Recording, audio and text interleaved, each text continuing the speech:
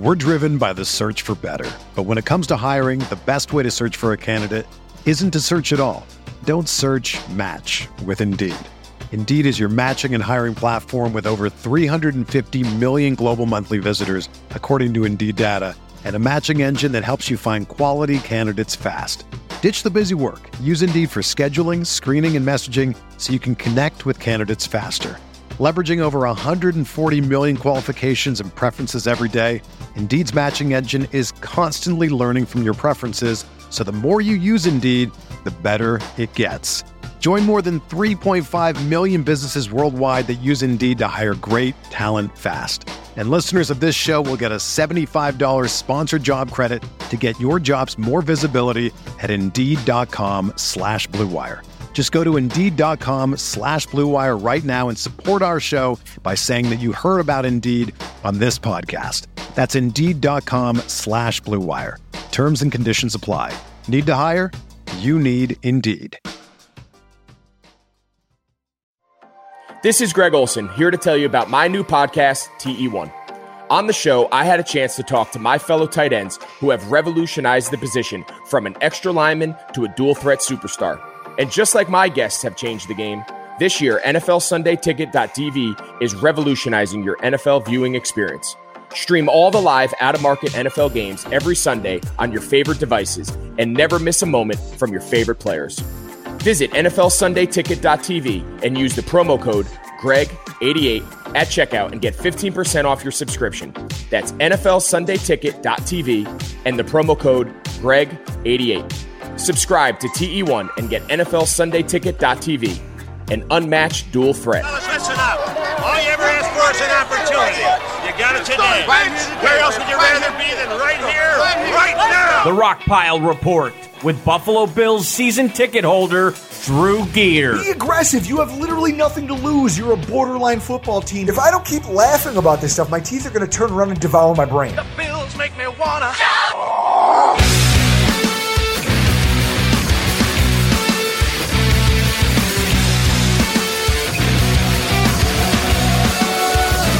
He's been extremely durable.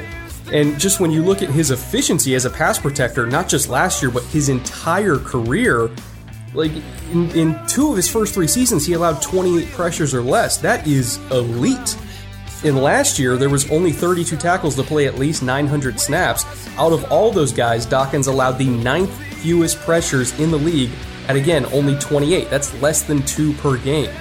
He's been incredibly efficient. He's been dirt cheap so far, which, again, I thought he was going to go for a bigger payday, considering, his second-round pick. They're not making that much money. He's never missed a game in his career. He's long, he's strong, he's technically proficient. I mean, he's kind of exactly what you want in a developmental second-round left tackle that comes in and shatters expectations. Ooh, welcome, everybody, to another edition of the Rockpile Report podcast. I am your host, Bills season ticket holder Drew Gear. That's my producer, Chris Kruger. And that was Brett Coleman of the Bootleg Football Podcast talking about the recent extension of Deion Dawkins. Yes, Deion Dawkins extended, McDermott extended. We're going to get that.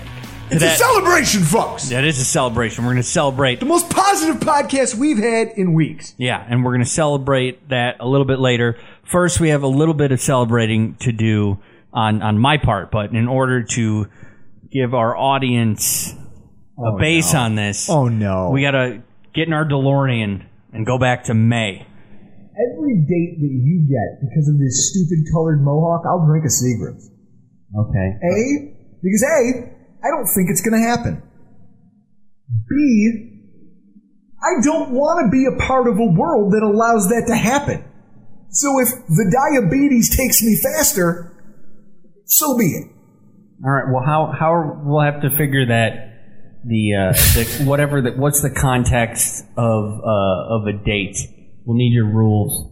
Dinner, and there's some display of affection over the course of it. You either hold hands or there's a kiss to end the night. True.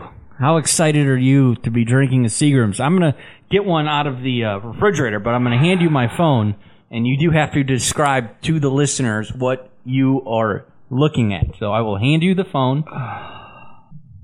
Oh, my God. Okay, folks. It's a picture of Chris standing with a young lady. Chris is wearing a flannel short sleeve shirt because he's an idiot. It's not flannel. It's plaid. And then short shorts, boat shorts I'll call them.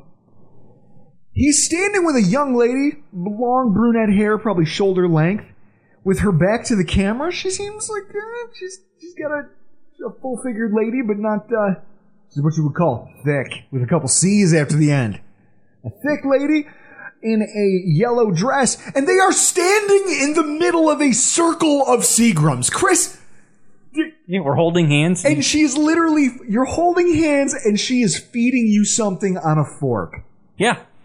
What the hell is going on around here? I've had enough!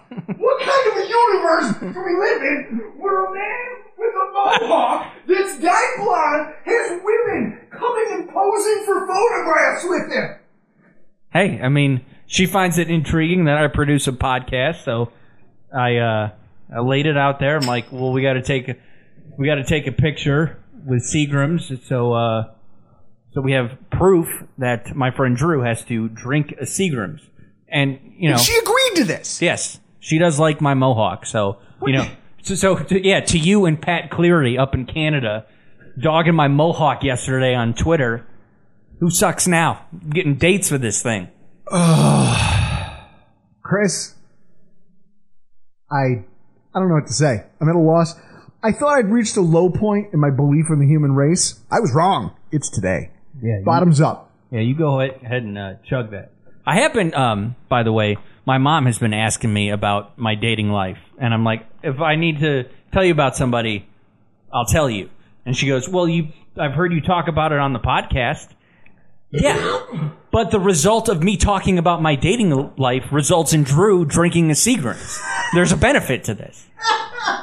That's why it gets talked about on the podcast. Oh, my God. Folks, I'm officially in hell. None of this makes any sense. The world is upside down. And I'll tell you this, if it weren't for the subject matter of tonight's show, I'd actually believe that I've been sucked down into the 7th level of hell. But with that, Chris, we've got a lot to celebrate tonight. Let's just head right into this week's Bills News Update.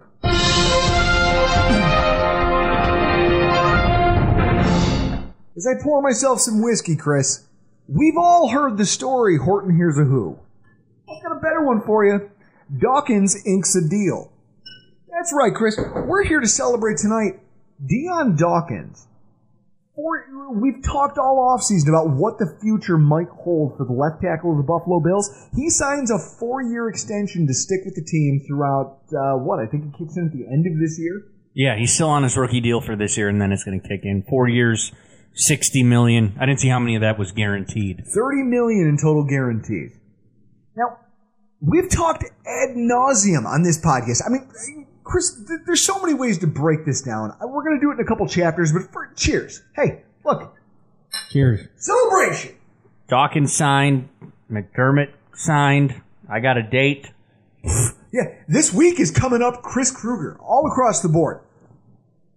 First of all, there's the financial angle of this signing. I mean, this is big for the Buffalo Bills for a few different reasons. First of all, we've talked ad nauseum on this podcast about how since 2017, offensive tackle spending has gone through the roof. In fact, it's increased 97%. By nature of the fact that both offensive tackle positions now get paid legitimate money.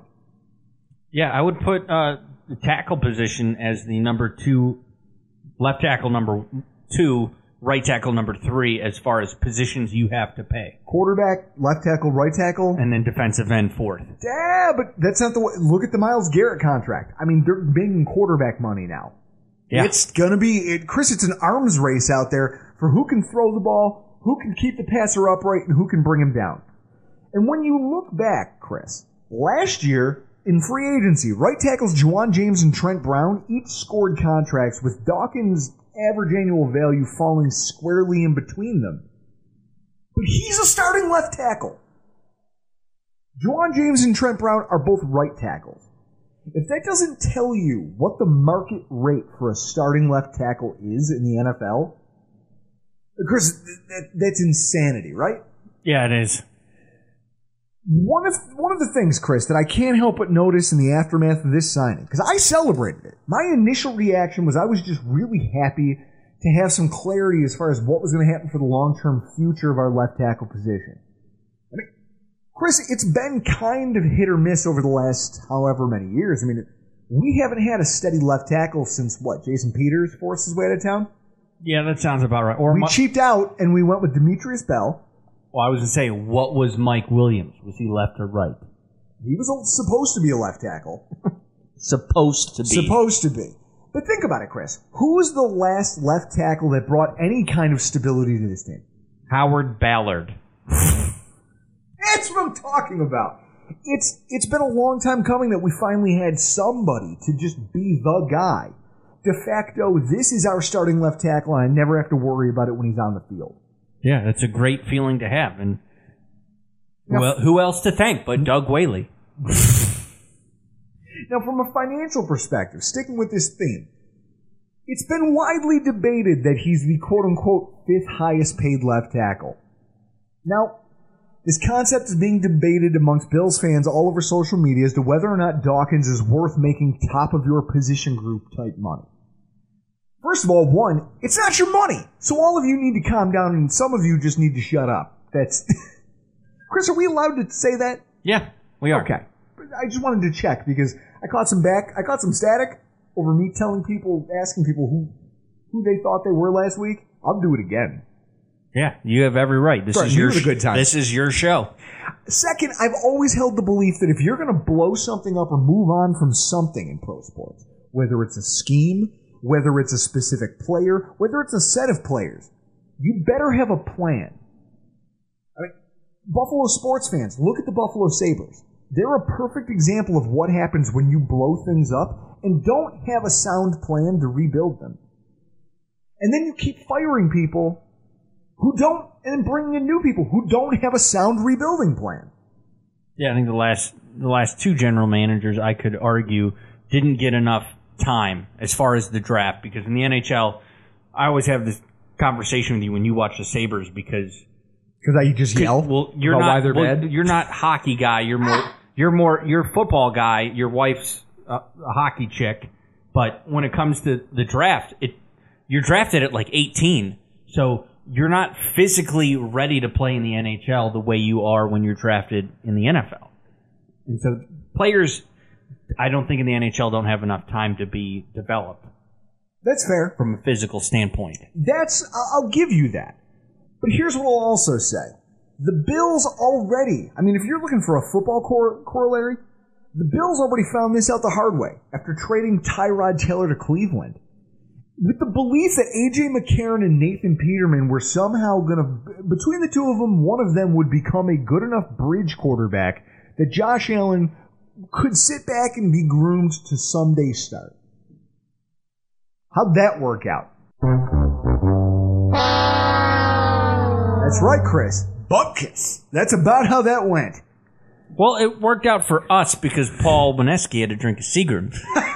If that's the silver lining that came out of it for you, then great. Wonderful. But ultimately, we learned there that when you don't have a solid plan in place and you burn down the thing you have, that gets dicey. Doesn't always end well. Also, this idea that he got paid too much. There's this idea that exists amongst fans that Deion Dawkins got paid too much money in this extension. It's a flawed debate because salaries are constantly a moving target. Chris, the Dallas Cowboys screwed up when they failed to lock down the wide receiver that they gave up a first-round draft pick for in Amari Cooper. Yep.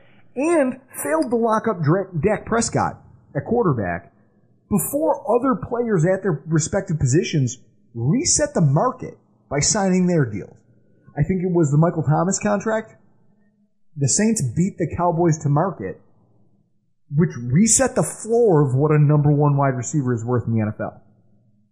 Yeah, I don't know why you would not want to, give a contract to Dak Prescott, quarterback, number one position you need to pay for. And you can debate the reasons why they should or shouldn't, but the thing is, they said they wanted to, but then dragged their feet so long that somebody else came and reset the bar for them. Pushed them into territories of spending that they just weren't comfortable with.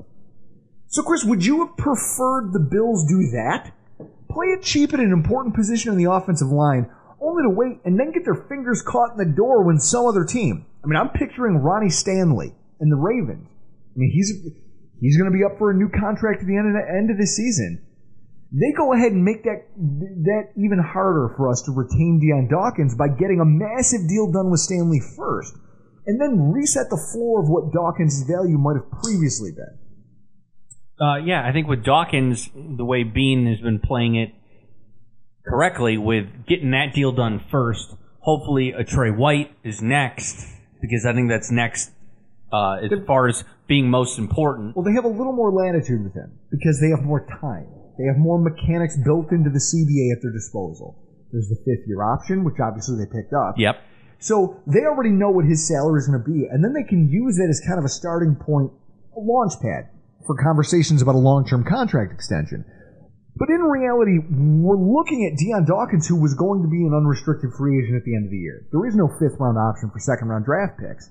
So with that said, you would have gone into this offseason with a lot of uncertainty at a position where salaries are skyrocketing, Chris. Like you said, they're one of the top 4 positions that you pay in football. Yeah. That's it. Yeah, and then also, I wonder if Bean is also taking into account the future of the salary cap with all this COVID stuff. And absolutely. How that's going to fluctuate. Because he is a contractual gangster. Then you have to take a look at this signing from the statistical and a schematic impact.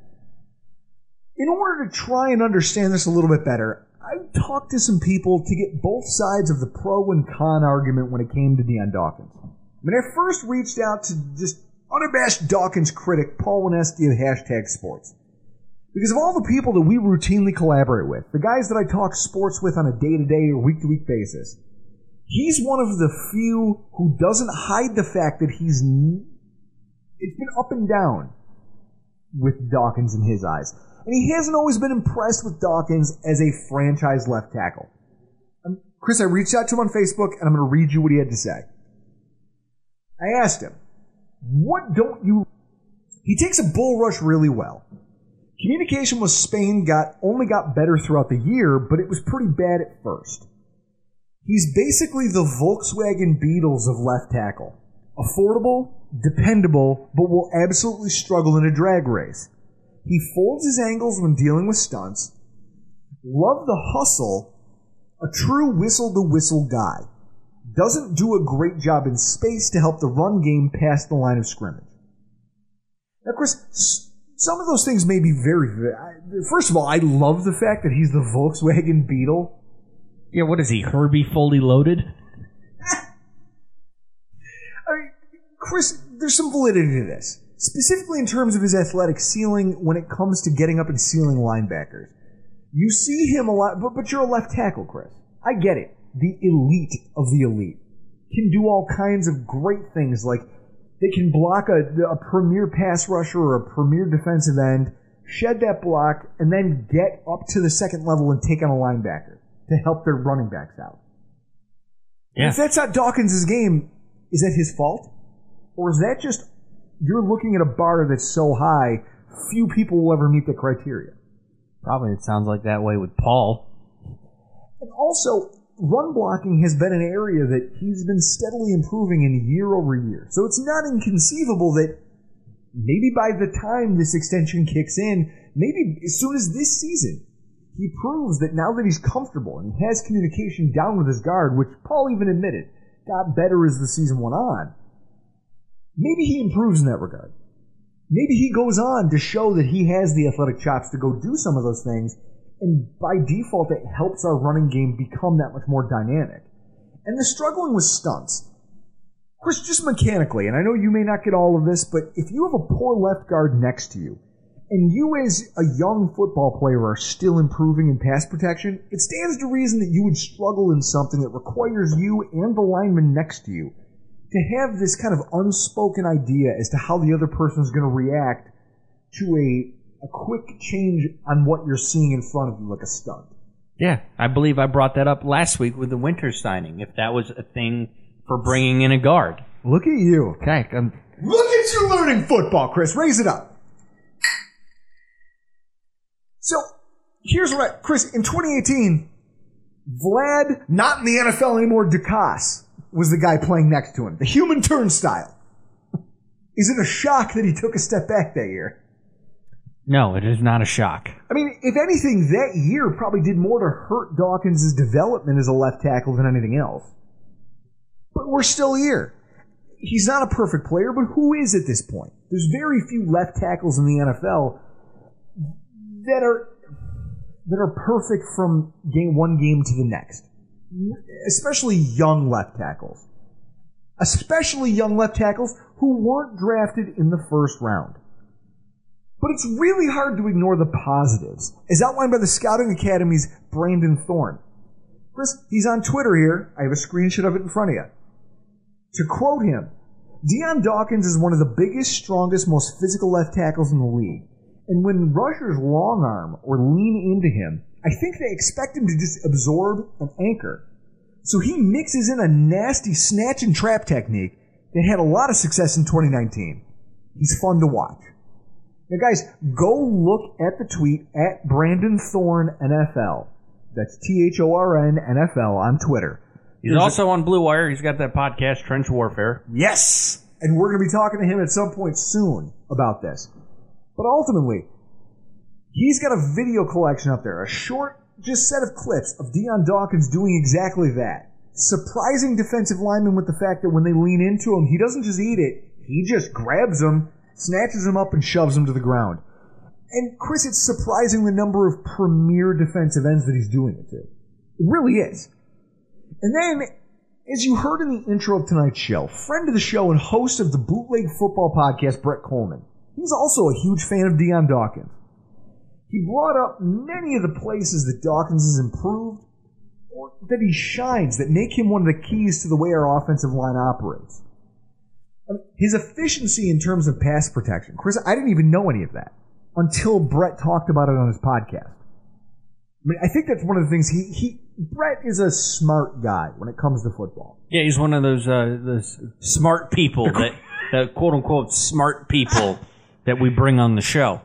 So when he breaks down the numbers for these guys, and it essentially comes up to that when he has decent offensive guard play next to him, what was it last year? He gave up less than 2 pressures per game?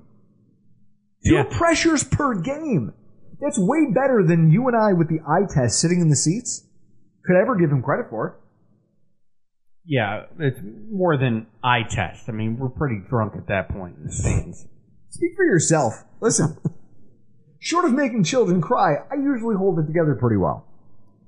And then one of the big things that he mentioned in that clip that we played for you guys is his durability. Now, Chris, we know how important that is, right? Especially to this franchise. Yes. One that's been plagued with injuries for years, and since McDermott showed up, he seemed to kind of whittle away at the injury-prone players to the point where our roster is pretty much comprised of durable, physical specimens who, a lot of them, Chris, I mean, think about the McDermott and Brandon Beane mold seems to be. Give me a freak athlete with no long-term history of injuries, and I'll teach that guy how to be a football player.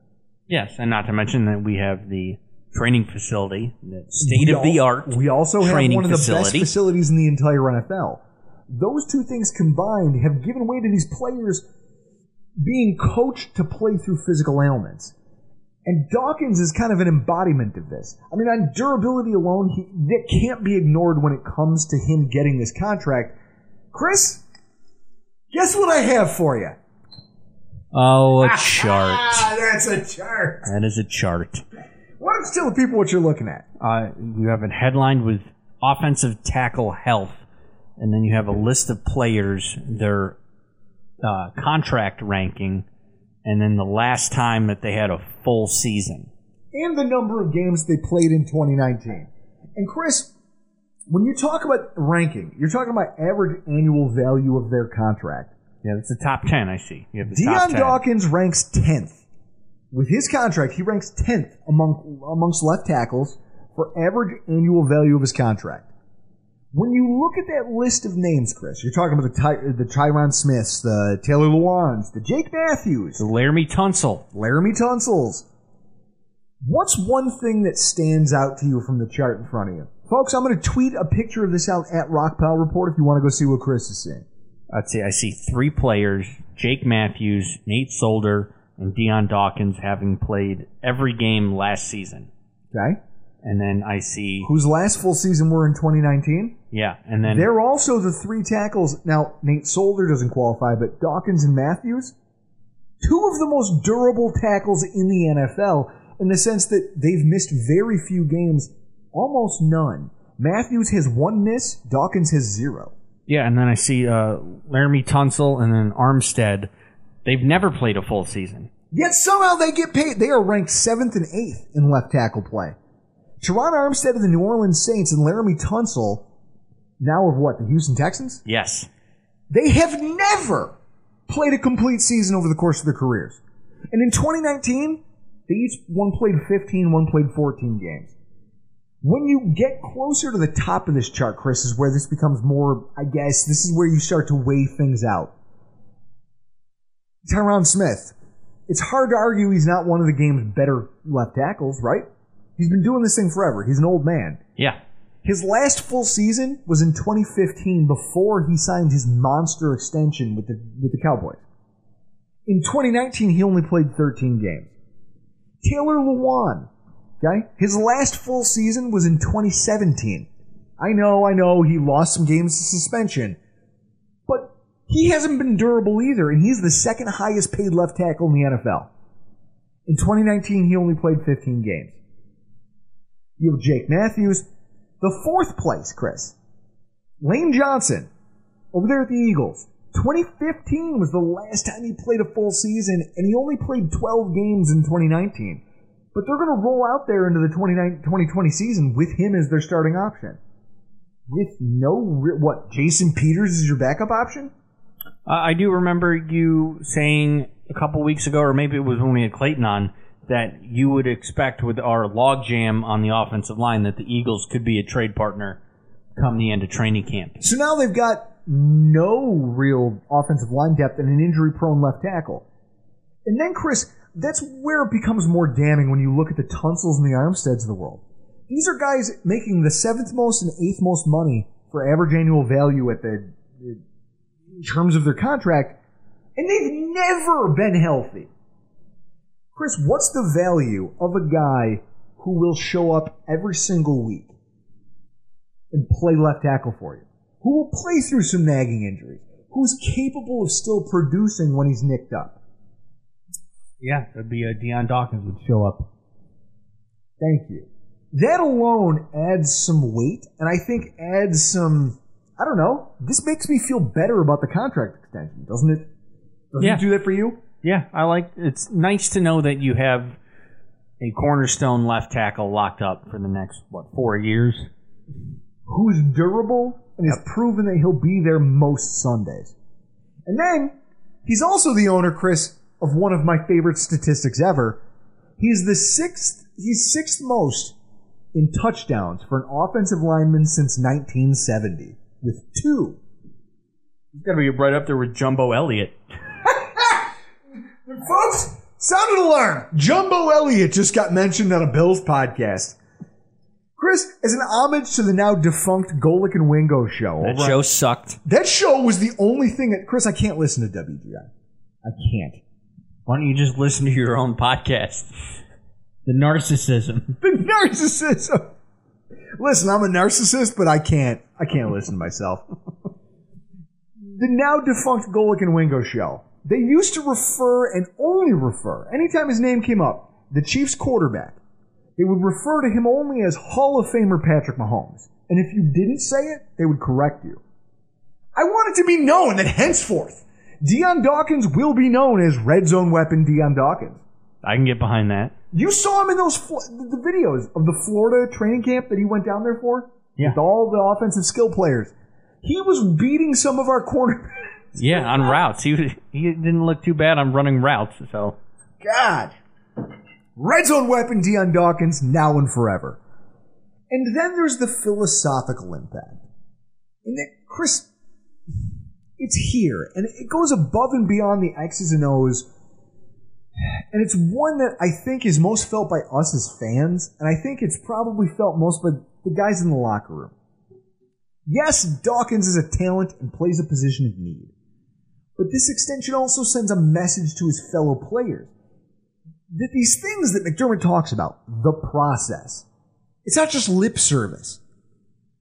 And as far as fans, guys like myself are concerned, it's just one more thing to add to the list of, I want to call them firsts, that we've been talking about since Brandon Beane and Sean McDermott arrived here in Buffalo.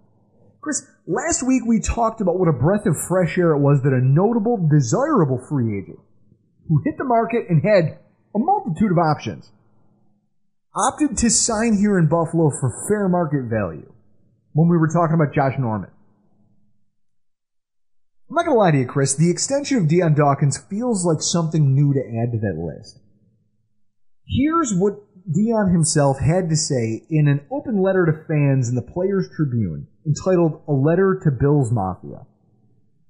Specifically when it came to the subject that so many of his fellow players, much like himself, were having kids between last year and the end of the season.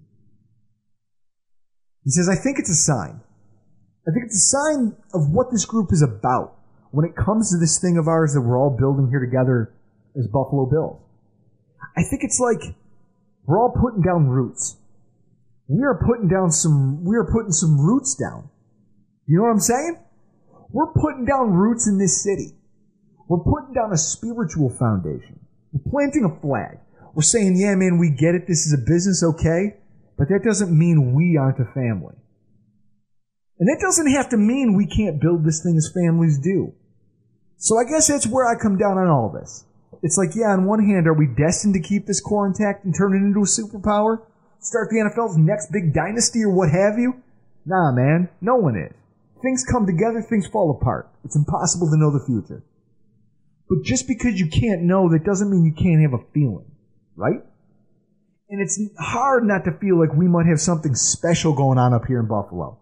It's hard not to feel like we're building something that might actually last. It's hard not to feel like after all these years, we might finally have a Bills team that's going to keep on getting better and better and better until it does something great. Or even super. With the S capitalized, Chris. That is of the Players Tribune, a letter to Bills Mafia. I'll throw a link in the description if you want to read it in its entirety, because, Chris, that's one of those things I had to read kind of alone. Yeah. I had to go out to the garage and read that one, light a candle. I can see you reading that and then running through a wall. Chris, that was written in the aftermath of the Bills' loss to the Houston Texans. Before Dawkins knew we were going to trade for Stephon Diggs. Before he knew that we were going to invest so much money into our defense to try to bolster our pass rush, try to give that unit teeth. Certainly before he knew this team was going to pony up the money and keep him here long-term in the 716. Chris, this guy is here and he clearly wants to be here. Can we all just bask in that thought for a minute? Yeah, I think one of the things that I like about this, it's just the overall development of we drafted this guy, we developed him, we're retaining him. Chris, that right there. Let that breathe for a second. In fact, let's go get some velvet smoking jackets. I've got some Buffalo Trace here. We'll get some top shelf bourbon. We'll pour it on the rocks and we'll sit by a roaring fire and just bask in the glow of this concept that a contingent of young, ascending NFL talents genuinely wants to spend their time here in a city where it snows, where you don't have the glitz and the glamour of places like New York City or Miami. You don't have the celebrity that you would get in other areas of the country. And yet instead they seem to represent the core values that each of these hand-picked and groomed talents that are fueling the Bills' resurgence seem to share. Hard work, toughness, and just a sense of humble pride. Maybe I'm making too much of this. But Chris, it feels pretty damn good to sit here and philosophize about all of it. And no one is going to take that away from me. No, because he wasn't the only one to get friggin' extended. I mean, Chris, it's funny. It's funny when you think about it in those terms.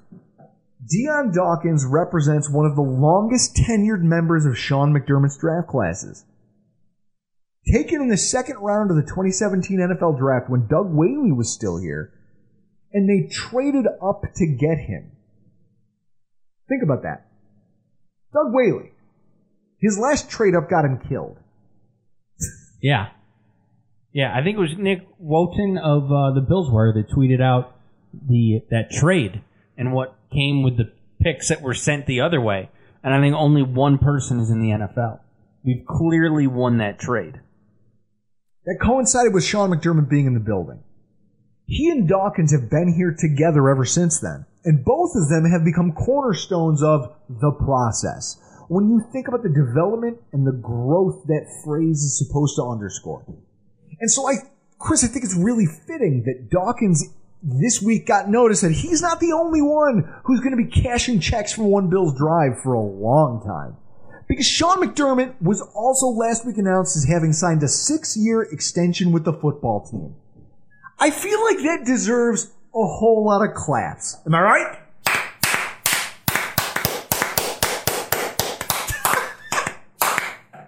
The man whose hands never get tired is going to be applauding his way up and down the sidelines all the way through 2025 as he becomes just the second Bills head coach to receive a contract extension since Marv Levy hung it up back in 97. I know, the great Dick Duran.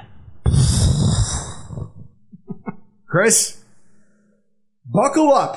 Those of you listening, crack a fresh beer because we have a whopper of a conversation here. I mean, with that in mind, this is a momentous occasion as fans, Chris. Since 97, we haven't had a coach, besides Dick Duran, who got fired, 7 games? 7 or 8 games into his contract extension year for Perry Fuel. This is huge because it underscores that we are a franchise on the rise. And I think it's only fair that we unpack all of this in long form because I've got a lot of thoughts on the matter. Now, first of all, Chris, I'm going to top off my... you want a taste before I finish this bottle? No, you know what? I'll pour myself a glass of that Maker's Mark 46 that you got me for my birthday a few weeks ago. Because folks, take a note. That's what friends do. You get your friends bourbon. It has to come in a... Bourbon, not vodka, because vodka is for rich white women on diets. Yep. Okay? You get him bourbon. You make sure it's good bourbon, and if it doesn't come in a glass bottle, you should be ashamed of yourself. Yeah, but for when it's your birthday comes up, because I know that you're to be a creature of habit, I just get you some different expensive bourbon that I know that you haven't had or didn't even know that existed. I like that though. You always keep me on my toes. Chris, people joke. People are going to take that and run with it because they already joked that we're an old married couple. So with that in mind, Chris, I urge you to go grab your glass. And folks, let me set a scene for you while Chris does that. The year is 2016. The Bills, fresh off another disappointing, non-winning season, were head coachless as Rex Ryan and his Santa Claus-looking brother bloviate their way out of town on that stupid yellow tandem bike from that Topps commercial that I will never forgive them for. The soon-to-be-fired Doug Whaley helped the Pagulas sort through the list of names, many of which I still remember. Kyle Shanahan was being touted as an up-and-coming offensive mind. And Frank Reich's name was getting thrown around because he was a former Bills quarterback. And those names were popular among fans for obvious reasons. Todd Haley was being thrown around as a guy who deserved a second chance. Anybody who watched Hard Knocks, 2 years ago, probably feels better knowing we dodged that bullet. Something named Jim Bob Cooter, which sounds more like the guy serving barbecue on the side of US 83 than somebody who should be trusted running an NFL football team, was all the rage. Everybody was pulling, Chris, Twitter wanted them some Jim Bob Cooter, and I was like, what are they talking about? What is this a character from King of the Hill? Yeah, former Lions offensive coordinator. That's just a great name, Jim Bob Cooter. I just, like I said, that guy should be scraping roadkill off a highway somewhere. That's it. Or that's the name of somebody on the low end of the coaching staff at Alabama that just never leaves. He's been there since the 70s. On January 1st, 2017, Ian Rappaport tweeted that the job was former Bills offensive coordinator Anthony Lynn's to lose. And yet on January 11th, when all was said and done, They landed on Sean McDermott as the head coach of the Buffalo Bills. Chris, there's a glass. Now, not everybody was a fan. Most notably in mind, local reporter Jerry Sullivan. Well, I'm not like fans. I walk in here and one of the fans said, Jigster, I kind of like the guy. I mean, you don't even know him, and I kind of like the guy. Sorry, I'm the universal, and you do too. Like, I'm a universal skeptic. I'll give you a quick synopsis. 2001, my first year as the Bills' full-time columnist, replacing the great Larry Felser. A 42-year-old defensive coordinator, rising guy with a good resume, had just lost a Super Bowl, comes in, guns blazing, everyone likes him. His name was Greg Williams. Mm-hmm. All right, so I feel like I've come full circle on this. And, you know, I don't really care about his defensive statistics, and they're already being spun more positively than they should be. It's just another Bills coaching hiring that is very uninspiring. And the bigger picture is he's walking into a bad situation with a weak general manager and a bad salary cap situation, much like Greg Williams walked into and went 3-13 because Donahoe had, as he would tell you, he was left with a pile of you know, big contracts by the late John Butler. And that would be the situation if they had done the right thing and hired another general manager instead of Doug Whaley, because he's putting McDermott's walking into a difficult situation. It was Jerry Sullivan from when we hired McDermott. I think he was doing a Bills Beat podcast with Matthew Fairburn and Joe Buscaglia. It was like a round table thing. I will never forget that. I will never forget that. I talk every week on this podcast about things that are seared into my brain. Because I'm a petty man. I'm a petty man, Chris. I don't forgive. Everyone says, oh, you forgive, but you never forget. I'd never forget, and I don't forgive, usually. Yeah, we played that clip a couple of times on the show. And every time I feel my chest get a little bit tight, and I feel my hands clench, and I just want to yell. But I remember back with the day that I heard that. Okay? I'd like to point out that we already knew something like that was coming, because during McDermott's introductory presser, all Jerry Sullivan could do was lob questions at him about the failures of Rex Ryan and other head coaches who have come and gone. Which, Chris, you heard it in that clip. It's the backbone of his entire argument. Something that McDermott, and what we didn't realize was going to become his trademark vanilla, unemotional, just nature to coach speak, literally just floated above it all and just rode the Jerry Sullivan wave. Just gave him every ounce of coach speak he had in his body. It was glorious. He pulled a Muhammad Ali. As Jerry Sullivan kept lobbing these stupid questions at him, he just laid back on the ropes and let Jerry punch himself out and then moved on to another question. Yeah, it's fantastic to listen to that. At least if you go back to McDermott's introductory press conference and you hear Jerry Sullivan just trying to get Rex Ryan style answers out of Sean McDermott, and he's just having none of it. He wouldn't. He just wouldn't engage him. Jerry Sullivan thought that McDermott visiting with former Bills greats was campy rather than genuine. And a part of me understands why he would feel that way, considering the way Rex Ryan's whole career, looking back at it today, feels like one giant PR stunt. And I still remember being furious, Chris. Chris, I think I said I was going to mail, on this podcast, I said I was going to mail Jerry Sullivan $150 to pay for the dry cleaning for when I got him outside of the Buffalo News and just egged him. I remember saying something to that effect. But looking back at it, Chris, now, in hindsight, Jerry Sullivan no longer works in sports news.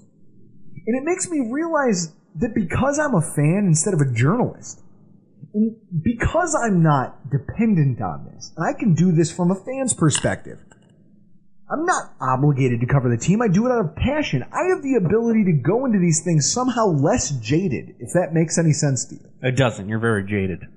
I am, and yet you still want to be an optimist when it comes to things happening to your football team, right? Yeah. Chris, what are your thoughts now looking back at those statements, knowing what we know has transpired? I mean, it starts with what you have right here on your sheet. The overblown accomplishment. Oh, they're being spun more positive than they should be. His defensive defensive accomplishments are being spun more positively than they should be. Here's a tweet from James Palmer TV on Reddit. Or not on Reddit, Jesus Christ, Twitter. It works for the NFL Network. The Bills' defense since Sean McDermott took over. Since 2017, points per game allowed, 10th in the NFL. Total yards per game allowed, 5th in the NFL. Passing yards per game allowed, 2nd in the NFL. Opponent third down percentage, 10th in the NFL. Opponent passer rating, 3rd in the NFL. Chris, Tom Brady is in this division. And since Sean McDermott showed up, our defenses have been 3rd in the NFL at holding the opposing quarterback down. Now, I reached out to Jerry this past week, multiple times, to see if we could get his take on the extension, given that that's how he viewed the hire. I even offered to give him final edit. The radio silence I received says pretty much all anybody needs to know about the way he feels about this today. Chris, is that fair to say? Yeah. But what McDermott has accomplished here transcends just statistics. He was the 3rd Bills head coach ever to lead the team to the playoffs in their first season. A season where his roster was undermanned and by all accounts not good enough to win 6 games, much less 9. Yeah, we traded away Darius, we traded away Watkins. He was getting rid of all of the cancers. In his 2nd season, we watched a team that was set up to fail due to a lack of talent as a team. That was That's dead space. They were cultivating cap space for a true rebuild. But we watched that 2018 football team illustrate what the process was all about. I mean, think about it. The Jacksonville game.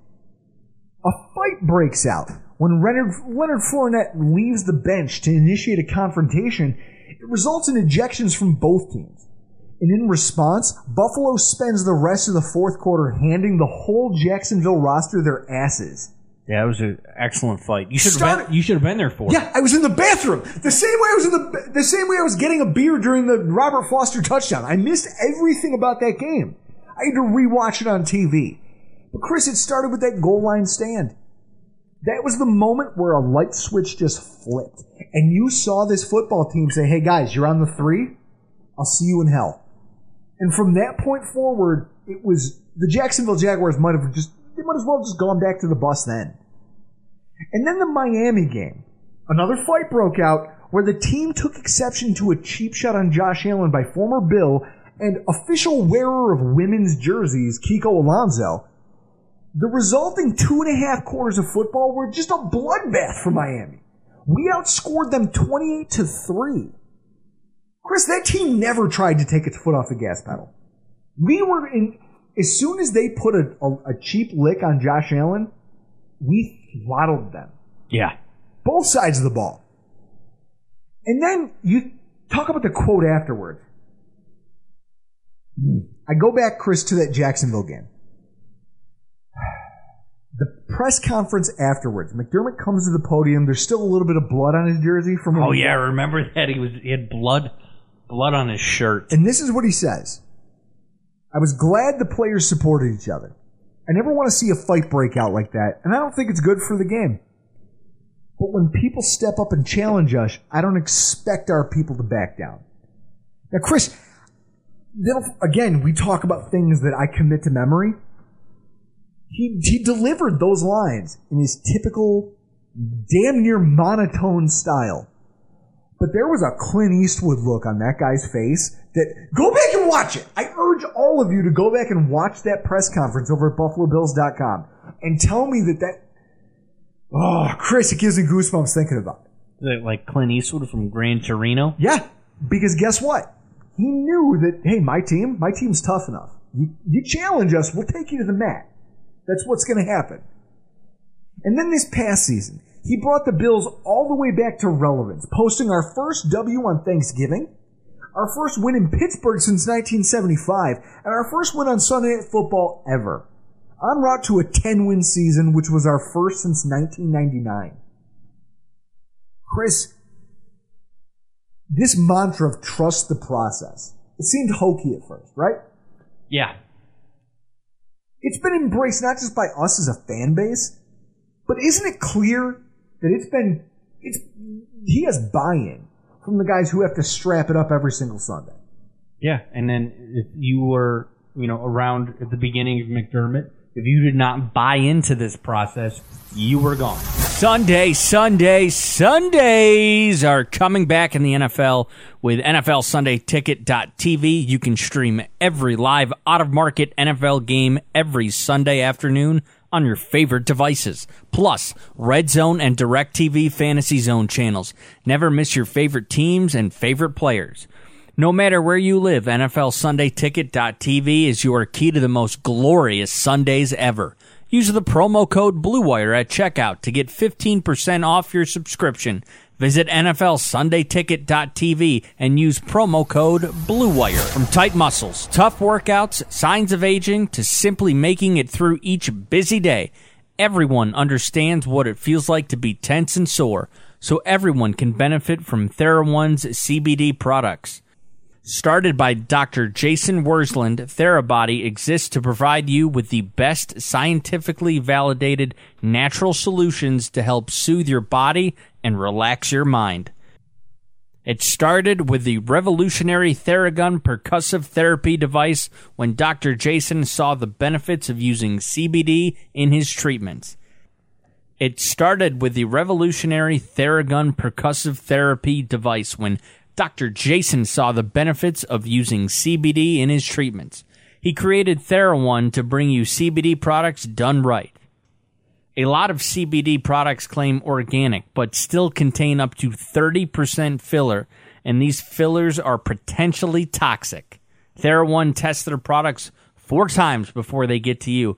Every product is USDA certified organic, grown in the U.S., and their CBD extracts are the highest quality available anywhere. Use TheraOne's warming lotion in your morning routine, the cooling lotion or massage oil to recover, body balm for targeting relief, and sleep tincture to drift into a deep night's sleep. And now, through Labor Day, Monday, September 7th, TheraOne is offering our listeners a buy one, get one free for all TheraOne products. But you've got to go to Theragun.com/BlueWire. If you don't love what you get from TheraOne, send it back for a full refund within 30 days of purchase. This is not something TheraOne is likely to do again. Buy one, get one free at Theragun.com/BlueWire, but only until Labor Day. Go right now to Theragun.com/BlueWire. Well, Chris, that would be a nice place to leave this conversation most weeks, but no. I want to, like I said, we're going to, smoking jackets and all, open, Chris, just envision it. You and me sipping cognac by a fire, we both got glasses of whiskey. Chris, we're gonna wax poetic on this. McDermott's value, head coaching trends, and kind of how McDermott defies them, I think they all play a role in what makes this so special. So the other day, news of the McDermott extension comes out. And Benjamin Solak of Bleeding Green Nation Radio tweets out his short list of the top head coaches in football, and he tiers them, right? He quote tweets, Bills give head coach Sean McDermott a 6-year extension. Where do you rank McDermott above NFL head coaches? He starts it with Belichick, which I think is where you have to start. Correct. Goes on to say tier 2, Harbaugh and Reed. I think that's fair. Yep. I think they've earned that. Tier 3, Peyton, Shanahan, Carroll. Again, all of those guys have been to Super Bowls. Peterson, Tomlin, McVay, and McDermott make up tier 4. And he has McDermott at the bottom of the list. That's the first takeaway I see from looking at this list. All of those head coaches, with the exception of Sean McDermott, have been in a Super Bowl. Correct. Chris, fist pound for even knowing... Raise the glass. For even knowing that. See, Chris, week by week, I'm watching your football knowledge grow. Chris, this is how a father must feel when he watches a kid with no training wheels ride a bike. Yeah, well, I mean, let's remind everyone that you have nothing to do with this because you don't have patience. That got a friend of mine and I talking at work about this concept. If you were starting an NFL football team from scratch, in terms of a head coach, how many head coaches, knowing what we've seen over the last 3 years from Sean McDermott, would fall ahead of him on your short list? Chris, when you look at that list, do you think that Ben Solak's kind of assessment of this is correct? Yeah, I like Solak's list, but, same thing with the Rams hiring McVay as we did with McDermott. I mean, they had never been head coaches. So it's like you don't know what you're getting. There's no track record as head coaches. Well, and that's what stands out to me about this recent hiring trend. And one of the reasons I would argue that Sean McDermott might be one of the most successful coaching hires of the last 5 or 6 years. Chris, one of the things that stands out to me as unique about McDermott as a head coach is that it flew in the face of the trend of the time. And trends are something, a trend that went on for a season or two. I mean, Chris, the NFL, in a large part, is a giant exercise in keeping up with the Joneses. Think about it. The Wildcat offense. Yeah. The Miami Dolphins rolled it out there. No one had ever seen it. It dominated its way to a playoff berth. And then every team had a Wildcat package. For what? 3 years? Yeah. Until they found out that most teams can't make it work. Yeah. Most teams can't make the Wildcat work. How about this, Chris? Gronk-esque tight ends. Ever since Gronk hit the NFL and started revolutionizing the tight end position, there is still the team. The Detroit Lions are 3-time losers of this philosophy that will line up and spend high draft picks, first-round draft picks on tight ends, because they hope to kind of harness what the Patriots found in the second round. And I would say, you would agree with me, George Kittle, Travis Kelce, best tight ends in football right now? Yes. A 5th-round pick and a 3rd-round pick. Exactly. That's my point. Andrews, the tight end from Baltimore, 2nd-round draft pick. Yeah. Hayden Hurst, 1st-round draft pick at tight end by the Baltimore Ravens, traded off the roster. And yet every year, undoubtedly, some team idiotically steps up to the plate and takes a 1st-round tight end. Thank you, Detroit. Yeah, thank you, Chris. Do you remember me? Someone said that during that pick, you have a GIF of it. I do have a GIF of you. Of me sweating out the T.J. Hawkinson pick. You totally thought that Detroit was going to take that Oliver. Because that was the smart pick. Yeah. And someone said I looked like a concerned orangutan. 100%. The NFL is a giant exercise in trying to copy what you've seen work somewhere else. So at the time when McDermott was up for hire, the trend of young offensive gurus had already started, with San Francisco and LA hiring Kyle Shanahan and Sean McVay. So with that in mind, it's easy to see why outlets like FoxSports.com ranked McDermott's hire well behind those two. They ranked him even behind the Chargers hiring former Bills offensive coordinator Anthony Lynn. Which, Chris, I said it before, everyone thought it was Anthony Lynn's job to lose. Yeah. Sean McDermott came in and was so impressive, he blew Lynn out of the water. Yeah. Lynn still got hired because he's an impressive candidate. He just wasn't Sean McDermott. And I think, Chris, the results speak for themselves. Yeah, and then these other lists of coaches that you have here, I think they all spawn off of Kyle Shanahan and Sean McVay. Because that's exactly it. I mean, Chris, each of those two have been to, and I want to note, they've been to and lost the Super Bowl. Yeah, they're both young offensive minds. But what they did was they kicked off a wave of unproven offensive minds getting hired, and it's yielded questionable results. I mean, Chris, let's run it back. Freddie Kitchens. I mean, well, he did go to Cleveland. He did go to Cleveland, where they... NFL.com gave his hire their top rank of everybody hired in 2019.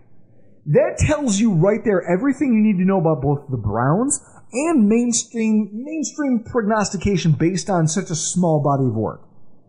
Matt Nagy, He went from darling of the NFL when they made the playoffs to in the doghouse when his quarterback tanked on him last year. And his quote-unquote great offensive mind had no answer whatsoever. Matt LaFleur, arguably the most NFL accomplished of the group, but he inherited a Hall of Fame quarterback, a dynamic running back in Adam Jones, a veteran offensive line, and an opportunistic defense with a good defensive coordinator. I mean, Mike Pettin, formerly of the Buffalo Bills. I would also throw in there former head coach. Yes, former head coach. He had a staff that had tenure. He had a roster that had talent. Chris, the Green Bay Packers were probably any coach's wet dream to inherit. Yeah, and then they flushed it down the toilet in April. And here's the thing. The best part is they were great all season long right up until they ran headfirst into the 49ers defense that ate them alive. Yeah. Ran the ball down their throats. They cratered in embarrassing fashion. And the only redeeming thing about that game for Matt LaFleur is that Rob Lowe got shown on TV, national TV, wearing a generic NFL hat. Chris, how embarrassing is that? Literally, seconds before Fox airs a promo for his new TV show, they run into the stands and stuff an NFL hat. No team, just the NFL shield on it. Like his character, Chris Traeger, from Parks and Rec. I vaguely remember that. It's like he's going, go teams. Go teams. I'm just here and I'm happy for football. It was the only redeeming thing about that game for me. Hilarious. So, Adam Gase. Chris, is there a more embarrassing failure than Gase's 2019 season on this list? That was bad. Is he already in, like, co-type conversation? He should be. As Connor Rogers from Bleacher Report told us, Gase, pretty much widely accepted as a great assistant, maybe he's just one of those guys who's not meant to be a head coach. Yeah, it kind of reminds me of a Wade Phillips on the defensive side of the ball. Think about it. One of the better defensive coordinators to ever play the game. Yeah. Which is, I think, one of the reasons why Sean McVay hired him to be his defensive coordinator to start, because of his head coaching experience to help him along the way. Now, here's a question. Do Cliff Kingsbury and Zach Taylor get passes for being young offensive minds? Because they both got hired this last season to impossible situations. Yeah. Well, Kingsbury got his quarterback last year. Zach Taylor just got his quarterback in April, so we'll have to see how that pans out. I don't know how well Zach Taylor is going to do with Joe Burrow having just got him on the field this week. Yeah, not great. Not great, Bob. Not great. Meanwhile, last season we watched McVay. You can't... Chris, he doesn't get a pass. No. Okay. We watched him last season stumble. Without a star running back to carry the load and kind of key his passing game, his offense as a whole struggled, and they missed the postseason despite having a roster that, Chris, their GM has been trading away draft picks to a point where I don't think they have a first-round draft pick for the next 10 years. It's got to be something like that. Plus, you and I are going to be 45 before they ever draft somebody in the first round. Plus, I think the Rams... I mean, you'll know more about this than I do, but if I'm not mistaken, they're in kind of cap hell coming into this season. Oh, of course they are, because that's what happens when you keep trading for guys who are going to be due contracts. Chris, ultimately the draft is your opportunity to get young, cheap talent. The Bills have thrived on that, which is why we had to... Look at... The bill is going to come due here, and we're going to find out how good Brandon Beane and Sean McDermott really are. Yeah. But... you're watching these guys all struggle and stumble. And, Chris, meanwhile, while perhaps not the whiteboard warrior that the McVays of the world are, Sean McDermott has year-over-year illustrated traits that to me are far more valuable in terms of running a successful football team. 2017. First of all, he holds the attention, the focus, and the poise of an under-talented roster. Chris, you talked about the fact that they would just traded away the cancers of the team. Yeah. The Ron Darbys, the Darius, Watkins. Sammy Watkins. They got rid of everybody who they thought wasn't bought in. And everyone goes, well, the Bills are tanking. Yeah. Yeah? He held the attention of a football team that got traded away some of its best players. He managed to squeeze production, at least from a defensive standpoint, out of what might have been one of the most under-talented rosters in the NFL from top to bottom. He found ways to overcome adversity in terms of, Chris, the most lopsided stretch of consecutive losses the Bills have had in years. Do you remember those 3 losses? Yeah, that's where that guy ran naked across the field for the Saints. Yes! Chris, during that stretch of games, losses to the Saints, losses to the Chargers, and we lost to someone else, the Jets, the week before that. The Bills were outscored 135-55 and let up 212 yards per game rushing. Those are almost tops in Bills history. And yet he somehow righted the ship and made the playoffs. In the game that snapped the losing streak, this is one of the things that I find most important, Chris. Sean McDermott brought the team back from something that probably would have fractured a lot of other NFL locker rooms. The Nathan Peterman game. You benched your starting quarterback for a backup, and he threw 5 interceptions. And then Tyrod Taylor gets put in the third quarter? Maybe even the second? I was too drunk by that point. Chris, I'll admit it. I was abusing the hell out of my liver. I don't remember. Here's what I know. I know that I walked out of that game demoralized as a fan. I said, there's no way that this team is in shambles. It's lost. This head coach is in over his head. He's making idiotic decisions. That is a choice. Chris, tell me, in your opinion, if you had a job to do and your boss promoted someone who was unfit for a job and it crushed all of you, would you hate your boss? Probably. You'd hold it against him. Yeah. And yet somehow, coming out of that game, going into Kansas City on the road, Sean McDermott found a way to rally the troops and say, look, I'm sorry. He said it publicly. I apologize to the team. I own my mistake, and I'll make up for it. And that's all he said, Chris. He didn't owe the media anything. He didn't owe us as fans anything. But behind closed doors, you and me have it on good authority that he was very apologetic, and he owned his mistake. And that was the thing that brought that team together to go on the road, steal a game from Kansas City, and go on a run. A run that left you week 17 still in playoff contention. Yeah, needing help. Fast forward to 2018. Because you think that's enough. Like, hey, Chris, you think that's enough to say, hey, that's a good head coach. 2018. He benches Leslie Frazier, his defensive coordinator, in the second half of our home opener to the Chargers. Something that would generally would signal a change at the position. Or at a minimum, which one of my friends at work brought this up, at the end of the season, it would result in a mutual parting of ways. Right? Yeah, like Rex Ryan and... Yeah, a mutual parting of ways. Because you guys didn't see eye to eye on how the position group should get run. That should have been a thing that in the middle of your home opener, you benched your coordinator. And instead of fracturing a relationship, honestly, because think about it, it's underscoring that the head coach, a former defensive coordinator himself, believes he can do the job better than you. Yeah. And yet somehow, Sean McDermott found a way to smooth that over.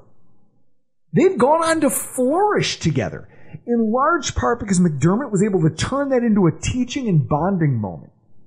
And their camaraderie is still, like, it's visible on the sideline. It's visible when you see them together. They're a unit. Even though he did something that other people would have taken as a public embarrassment, McDermott found a way quietly. He didn't do it publicly. He didn't say anything to the media. He went to the man and made it right. Somehow, some way. Snake charmer. It's like if you think about it, that Frazier and McDermott thing in the Charger game where he technically gets benched. It's almost like a guy dating a girl and then like their first fight. Well, let's just break up.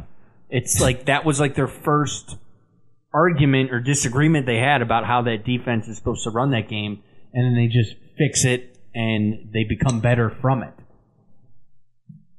Something you, as a person who dates a lot, has a lot of experience with. Exactly. And then in 2019, Brian Daboll gets sent to the booth after a number of weeks where the offense struggled. It was after the Cleveland game, Chris. Again, you're talking about a gamble because, Chris, your offensive coordinator has gone on at the end of the 2018 season to talk about how being on the sideline made him feel like he was more in control of the offense. And then all of a sudden, an executive decision gets made and he's back in the booth. And Bills fans joked about it. How he got sent to the corner. You're in timeout. You're upstairs. Well, I'll tell you this. Chris, the relationship has never wavered, and in fact, he got better. Our offense improved when Brian Daboll wasn't on the sideline. Would you argue that maybe that's something Sean McDermott brought to Brian Daboll's doorstep and said, look? Yeah, I'd like to know the history on that with Brian Daboll. Like, how often with previous offensive coordinating jobs that he's had in the NFL, when he had Brady Quinn twice, the illustrious Brady Quinn. Yeah, how often on those jobs was he on the field or in the booth? It would be interesting to go back and look at that. But ultimately, what they did worked. And again, you see the relationship that coach and coordinator have. It works. McDermott has a way of correcting without offending, if that makes sense. Yeah. I have a boss. My boss, he does this thing. Loves me, loves the show. No, but he likes you. Yeah. Although he sat with you at my wedding and he said you made an ass out of yourself over a salmon. Yeah. Don't screw around with me and salmon, Jesus. But here's what I'll say. The thing I respect about him is that when I fuck up, he comes to me, but he doesn't put it in terms of, you did this wrong and you're in the doghouse. He makes it a teaching thing. And it's the reason it's one of the reasons I respect him. And McDermott seems to have that with his staff in a way that a lot of people don't. And then you think about his effect on the football players this past year in 2019. Chris, he helped a young football team deal with the pressures of nationally televised road games. Not just deal with them, like in quotes, deal. It's not even the right word. He got his teams psyched to go out into another team's building on TV in front of the whole country and kick them in the teeth. Even in high pressure moments like they ran into. Think about Sunday Night Football at Heinz Field. Renegades playing. This is the Steelers' time. If they were ever going to stand up and turn the tide in this game, they've got the crowd on their back. They've got everything going in their favor. They've got Josh Allen on a 3rd and long. They come out of the TV timeout. Renegade plays. Josh Allen drops a fucking dime on him.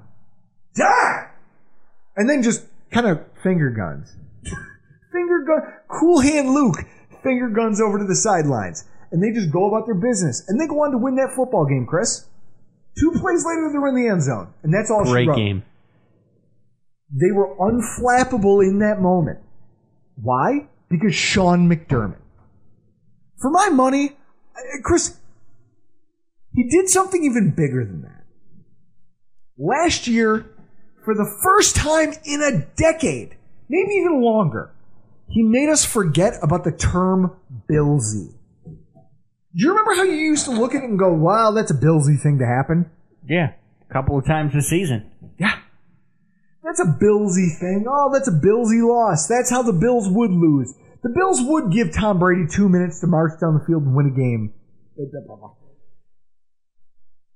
He put that to rest for a while. Something that I can't thank him enough for. I would think if you look back at last year's schedule and the results that even our losses, I think the only time we got, air quotes here, blown out was that Eagles game. I think we were legitimately in every... We were in it. We were in every game that we played except that Eagles game. For my money, I don't need my head coach to be the smartest guy in the room. Because that's not his job. His job is to be a leader. I want my head coach to be the guy who leads. He sets the tone and manages the personalities, not just for his players, but for his staff. And who's a guy who surrounds himself with smart, capable people who he can work with in tandem rather than people who work for him. You'd have a hard time arguing with me, Chris, that the results of that, when executed appropriately in places like New England, Kansas City, Tennessee, tell me that recently those haven't been the success stories in the NFL. Yeah, especially with Tennessee last year. Okay, and I think that McDermott embodies that. So what now? The question is, where do we go from here? McDermott's here for the long term. And right now in the immediate future, we're launching headfirst into one of the most uncertain times, not just for the NFL, but for the entire country. And yet, in a way that's becoming oddly commonplace, McDermott already seems to be ahead of the curve in preparing his staff and his team with a new catchphrase: find a way. And unlike a Rex Ryan, who would pound the podium, he'd eat a dog biscuit and tell you about, how great his plan is. My plan's going to be great. Let me just show you. We're watching this Bills team actually go out and attempt to do it. I mean, Chris, the players have been vocal about McDermott's involvement in their offseason meetings, even down to individual position groups. He was quoted by the Democrat and Chronicle out of Rochester's Sal Mariana as saying, "We feel like the teams that come out of this the most prepared, the most unified, would potentially have created a competitive advantage." And he praised his players and staff for hitting the ground running in a way that makes him feel confident that we will be one of those football teams. It's kind of the same way in which, think about this, McDermott met with Bills legends to pick their brain. When he first got here, when he first got the hire, the very first thing he did was he assembled guys like Steve Tasker, Bruce Smith, Jim Kelly, Thurman.